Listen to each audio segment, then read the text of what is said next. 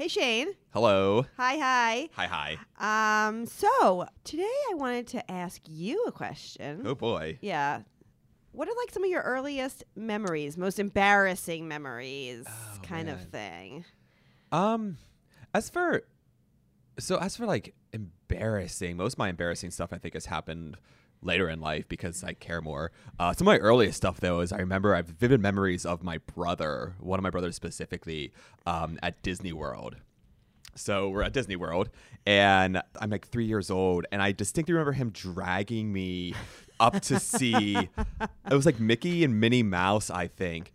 And I am terrified. Like, I am just so terrified. I remember crying. My mother's yelling at him. He's just laughing gleefully. Yeah, so that's... Oh, that's pretty amazing. Yeah. That's a pretty good one. What about you? Nice. I don't know. I don't feel like... I mean, I probably do have memories. Things seem hazy before like third grade, but you know. But in terms of embarrassing, man, we were like cleaning out some photos at my mom's house.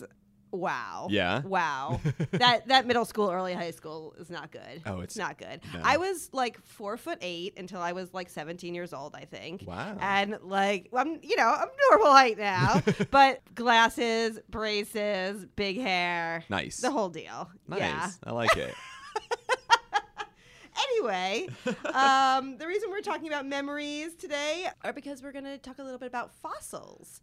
Oh. So I know memories aren't fossils, but they're kind of like emotional fossils that we leave behind, perhaps. So very deep. Very deep.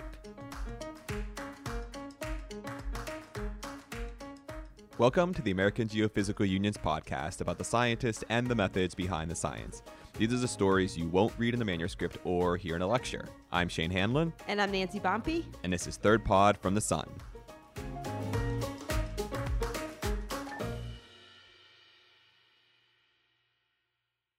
So Nancy, did you ever collect fossils or anything growing up? No, but I don't know why. I was not expecting reminds this. me some random trip that I took to Myrtle Beach, and you can get shark's teeth on a necklace. Sure. Definitely have one of those. And when we were in Israel, when I was like, I don't know, 12, we went on this archaeological dig that my mom was convinced that they just throw things in like the dirt so tourists can find them. Nice. Nice. Well, But no fossils. Okay. What about you? No, not really. But I'm as a child interested in stuff. But we talked with an expert in the field. So actually, we're going to bring in our producer, Liza Lester. Hi, Liza. Hi, guys. So what'd you bring us today? I talked with Renata Neto. She's a scientist at Unicinos University, which is a big Jesuit university in the south of Brazil. And she is an ichnologist. Like fish, ichthyology. Not fish. Not fish. No. Ichnology is the study of trace fossils, which we're more familiar with body fossils, which are the shape of the animal itself. Maybe it has a skeleton or the imprint of its skin or its armor. And these are more the traces that the animal's left behind as it slithered or walked or crawled or dug burrows or interacted with other animals. So they're kind of memories that have been preserved for us from hundreds of millions of years ago. That's so Memories. cool. Yeah. Ancient footprints. Ancient footprints, and in fact, ichnos is a Greek word that means footprint. So Oh. ichnology. Lovely. So what's her specialty? Hinata specializes in the Ediacaran period, which was a time when animals were first when animals first appeared, I guess you could say. Like the first large multicellular life was appearing in the fossil record, and it was this very sort of alien, mysterious time. They don't look anything like the animals that are alive now, but they flourished for almost 100 million years. But 600 million years ago, and then suddenly in about 542 million years ago, they just vanished from the fossil record, and you see this explosion of diversification of animals that in the Cambrian period, which people may be more familiar with. So she studies these trace fossils from that time. Very cool. Well, let's get to it. Well, they don't look like fossils. You don't have the body fossil, okay? You have only the trace fossil. The burrow, the trail, the track or trackway, the nest. Some insects make interactions with leaves, and so these interactions can be preserved when these leaves are preserved as fossils. And even it's rare, but poop, it's very common. And what is rare is, for example, some sort of biogenic structures like web, spider's web, pieces of eggshells. For example, imagine you go to the beach, and so you see a lot of small hollows on the beach. We are walking, and you see these small hollows, sometimes with bubbles. So beneath the substrate, you have a burrow, and you have a clam inside this burrow. And the clam is living in this burrow. And they used to live in the burrow for protection or to get the best position to grab their food or oxygen when the tides come and the currents bring some new fresh water. So to be in these burrows, for them, it's a style of life. So when they leave these burrows can collapse, be destroyed, or they can be preserved. And they are normally preserved because most animals interact with the substrate in the surround of their body. They exchange mucus and other biological substances. So these substances react with the physical media. And so they start to make a kind of small glue, a kind of bioglue. And this glue promotes a kind of pre-cementation. And when this substrate became a rock, these structures tend to be preserved. So when you go to the field trip, you see a lot of rocks and you see these structures on cliffs or something like this. And, well, you have to see them, to describe them, to photograph them, to see the details. And most of times you cannot take them and take it to your lab. Because it's the side of the cliff. Because they are inside the cliff, and because you cannot bring the cliff. And maybe when you try to get them out, you destroy them. So ichnologists spend a lot of time in field trips because they are object of work. They need to work them in field trips. So there are some samples that you can collect. For example, I used to work with very nice stuff from an ancient glaciation, the Gondwana glaciation that was around 300 million years ago. And this stuff's pretty nice. And they occur, the rocks where they are preserved, people use these rocks as slabs for pavement. So these rocks are explored in quarries, and when they open the slabs, there are plenty of trace fossils. So these ones you can collect because they are taking the slabs. Did you say they're quarrying it for pavement, or is it like, could you see some of these fossils in a countertop or something like that? What kind of, what are they making? Well, in the case of these quarries that I mentioned, yes, they are used mostly for pavement on the streets, and but they also use these slabs to construct walls and pig farms to separate the pigs. You see, there are plenty of trace fossils, beautiful ones, some that sometimes you see only on the sidewalk. Yes, I had my moments that I saw a trace fossils in the sidewalk, and I said, oh my God, I don't have this specimen in my collection yet. So I tried to negotiate with people to replace. They give me that slab and I replace for a new one. And yes, the people usually understand, and you're scientific crazy. and they are helpful. Yeah. But the quarries, yes, the pigs they live with trace fossils, beautiful ones beside them. That's crazy.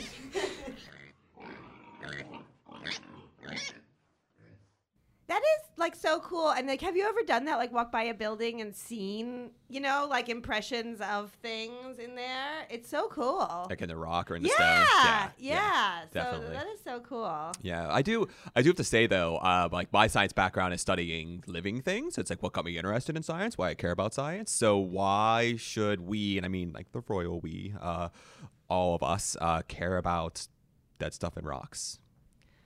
Well, besides dead stuff and rocks being really cool, Sure. these traces can tell us a lot about what life was like 600 million years ago, how these interactions happened between organisms, what they were eating, was there oxygen in the atmosphere, what was the chemistry of the ocean. They can really learn a lot from a hole in the ground that an animal has dug. And this can also tell us about how organisms responded to major climate changes. You know, the Ediacaran was a time of huge geological change. There was the end of this big ice age, there was an asteroid impact, there was the dissolution and reformation of these supercontinents, and the ocean changed its chemistry. So, you know, we're facing some big changes now. Maybe this can tell us a little bit about what happened in the past. Fascinating. See, Shane, you should care. We'll see. A lot of interactions that are preserved, and even that the interactions made by bacteria, microbial mats, on the substrates, they can leave a sort of sedimentary structures, very particular sedimentary structures that reveals that they were present in the ancient substrates. And if you have a chance to see the group or to try to make an approach about the group of bacteria that were there, you can make very valuable interpretations in which conditions that substrates were exposed, or I don't know the word in English, but the chemical and physical conditions of their substrates when the microbial mats were there. So when the bacteria were there, like what the conditions were around them. Yeah. How old are we talking about here? Well, I usually work with stuff that has around 600 million years old or 300 million years old. And even with more modern stuff, around 120,000 years old. Only 120,000 years old. What did the world look like 600 million years ago? What was it like on Earth?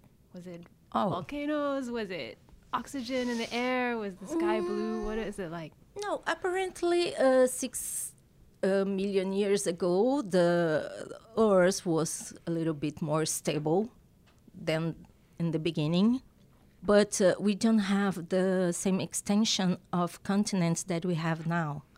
So we had a unique continent that was called Rodinia at that time. And this continent was really smaller than the Pangaea, for example, that was the biggest continent that we had in the history of Earth.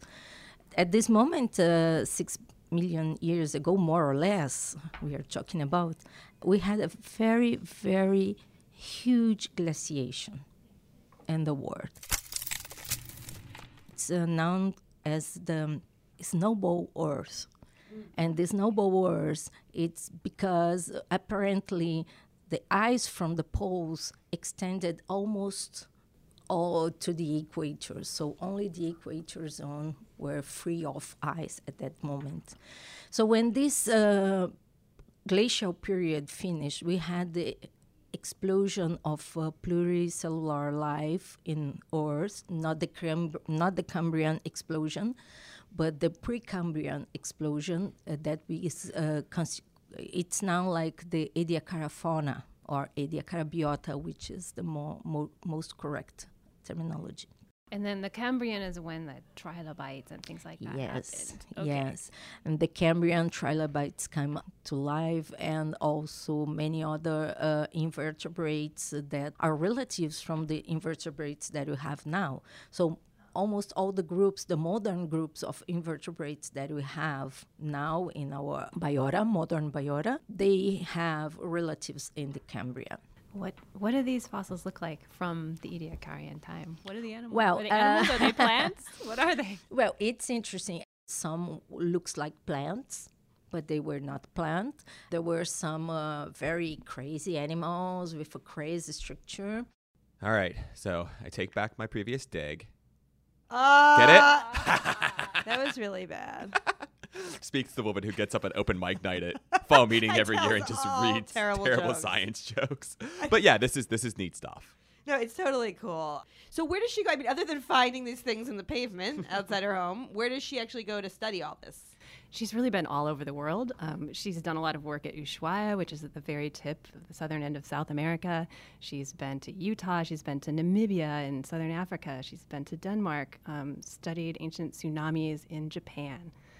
Just these fossils are all around the world. So cool. Also in Portugal, in Nazaré Beach, where we have these big waves, you see, that surfers go to the biggest waves in the world. So just beside the beach, there is a very, very nice outcrop, plenty of beautiful trace fossils. And also in Bahamas, many places. Cuba. One question I have, I mean, you said obviously you can't take this home. So, you have to go out there and do all your work in the field. So what is a typical field trip like? I mean, what's in your day, and how do you... Well, it depends on the place. Yeah. There are places that the field trips is very touristic. You see, like in Bahamas, it's a very nice place. You have, we used to stay in a research center that keep you the facilities, transportation, food. So you go to the beach, you work in sandals, and sometimes maybe in swimming pool, you see in swimming wear, and sometimes you have to dive, which is great also. And you have this warm climate, the water is good, so it's really, really amazing place to work and very easy to work. For example, when I was working in Namibia, in the south of Namibia, it was a little bit hard because it was hot. It's a kind of desert climate, so very hot during the day, cold during the night. The source of water that we had was limited, so we cannot waste water. So the guys cannot wash themselves for 2 days. Nah? I was the only, unique woman, and they kept some water for me to wash myself, which was great, but support the smell of the guys in the second day was not so good in the truck, but it's part of the work. And you learn to support it, and you take it like, okay, that's fun. No worries. I'm just picturing this strange person on the beach, maybe like in field clothes or whatever, digging around, pulling things out of the ground. Like, does anyone ever ask what she's doing? Like when she's on the beach in these gorgeous tourist places in the Bahamas, are surfers or beachgoers or whomever wondering like why she's there looking through a magnifying glass at this random spot, like on the beach or in the cliff or something? Yes, sometimes, yes. They come, they approach, and they ask what we are doing. And we explain and show them, and they became fascinated because they went to that beach for years, and they never realized that there was some sort of thing preserved there. So yes, it's pretty common when you go to these places that are more populated that they ask you what you are doing. Are the places you're looking at, are they fragile or are they sturdy? You can go back year after year and see them again, or is it washing away on the cliff? Some places are very fragile. There is a place in Argentina. I don't used to work in this place, but it's a very famous case. In these places, we have footprints and tracks from animals, from the big mammals, from the place to scene area, but also human footprints. They are preserved together in the same substrate. And these deposits are very close to the beach, and the tide is high. So the tides and the waves are eroding, are weathering the substrates. And also people that visit the place, because they don't know the value of that structure, so they used to go and walk. And it's a very fragile rock. It's a carbonate rock, so it's complicated to be preserved. They try. There are groups that try to preserve the place, but sometimes they have big problems. Where I work, that is in the south of Brazil mostly, we have a problem with the humid climate and the weathering. So it's pretty, vegetation grows up very fast. And so they use to cover outcrops. And sometimes you go and work in a place, and the next year you need to go back there to check some information, and you don't have more the place as it was when we started to work. It's a big problem. It's a big challenge. The other problem are the quarries, because the quarries are good because they show you the biogenic sedimentary structures due to exploration, but they have a commercial intention. So the material, if you are not fast enough to describe all the material in these quarries, we can lose a lot of information. Yes, we have problems with our original data. What's the most exciting thing that you ever found when you were in the field? Your favorite? My favorite thing, the most exciting thing that I found was, you see, there are some kinds of shrimps. We call them Kalianacid shrimps, and they do big burrows. Big burrows, and the burrows are very extensive, and they used to burrow on the subtidal area and intertidal area on beaches. And the burrows are very extensive because they live the whole life into the burrow. And so they dig, and they are really beautiful burrows because these guys are very nice ecological engineerings. They rework the sediment. They have to put the sediment that they excavate in some place, so they use it as a kind of bricks to support their burrow and to keep the flux of water inside the gallery. And they live there. They make places where they can turn around and go back and to visit another part of the gallery. They are very smart guys. And the most exciting thing was studying some of these structures in Pleistocene deposits from Brazil. I found very teeny burrows, very, very teeny burrows, baby burrows. It was really, really exciting because the baby burrows had almost the same structure of the big ones, but they're really small. Imagine like toothpick. Yeah, that thing. Really, really smart. Nice to see, and on glass, the magnification glass, that the neat arrangement of palettes that they have. And it was a kind of challenging because we know that the larvae of these animals are mostly planktonic.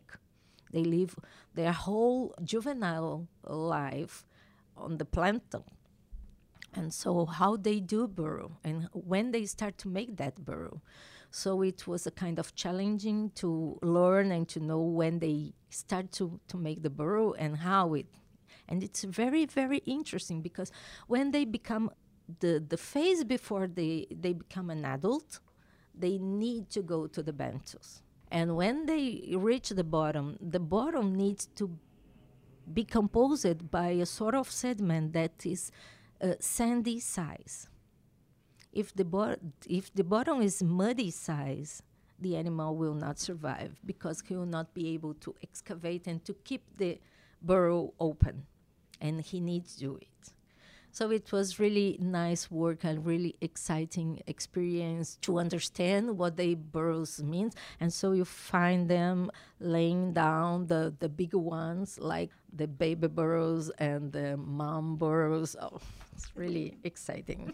I used to say to my students that it's quite impossible to be a geologist without think that the life was present in the history of the Earth since the beginning. Since that we have crust, Earth's crust, we have life in the way that we know life.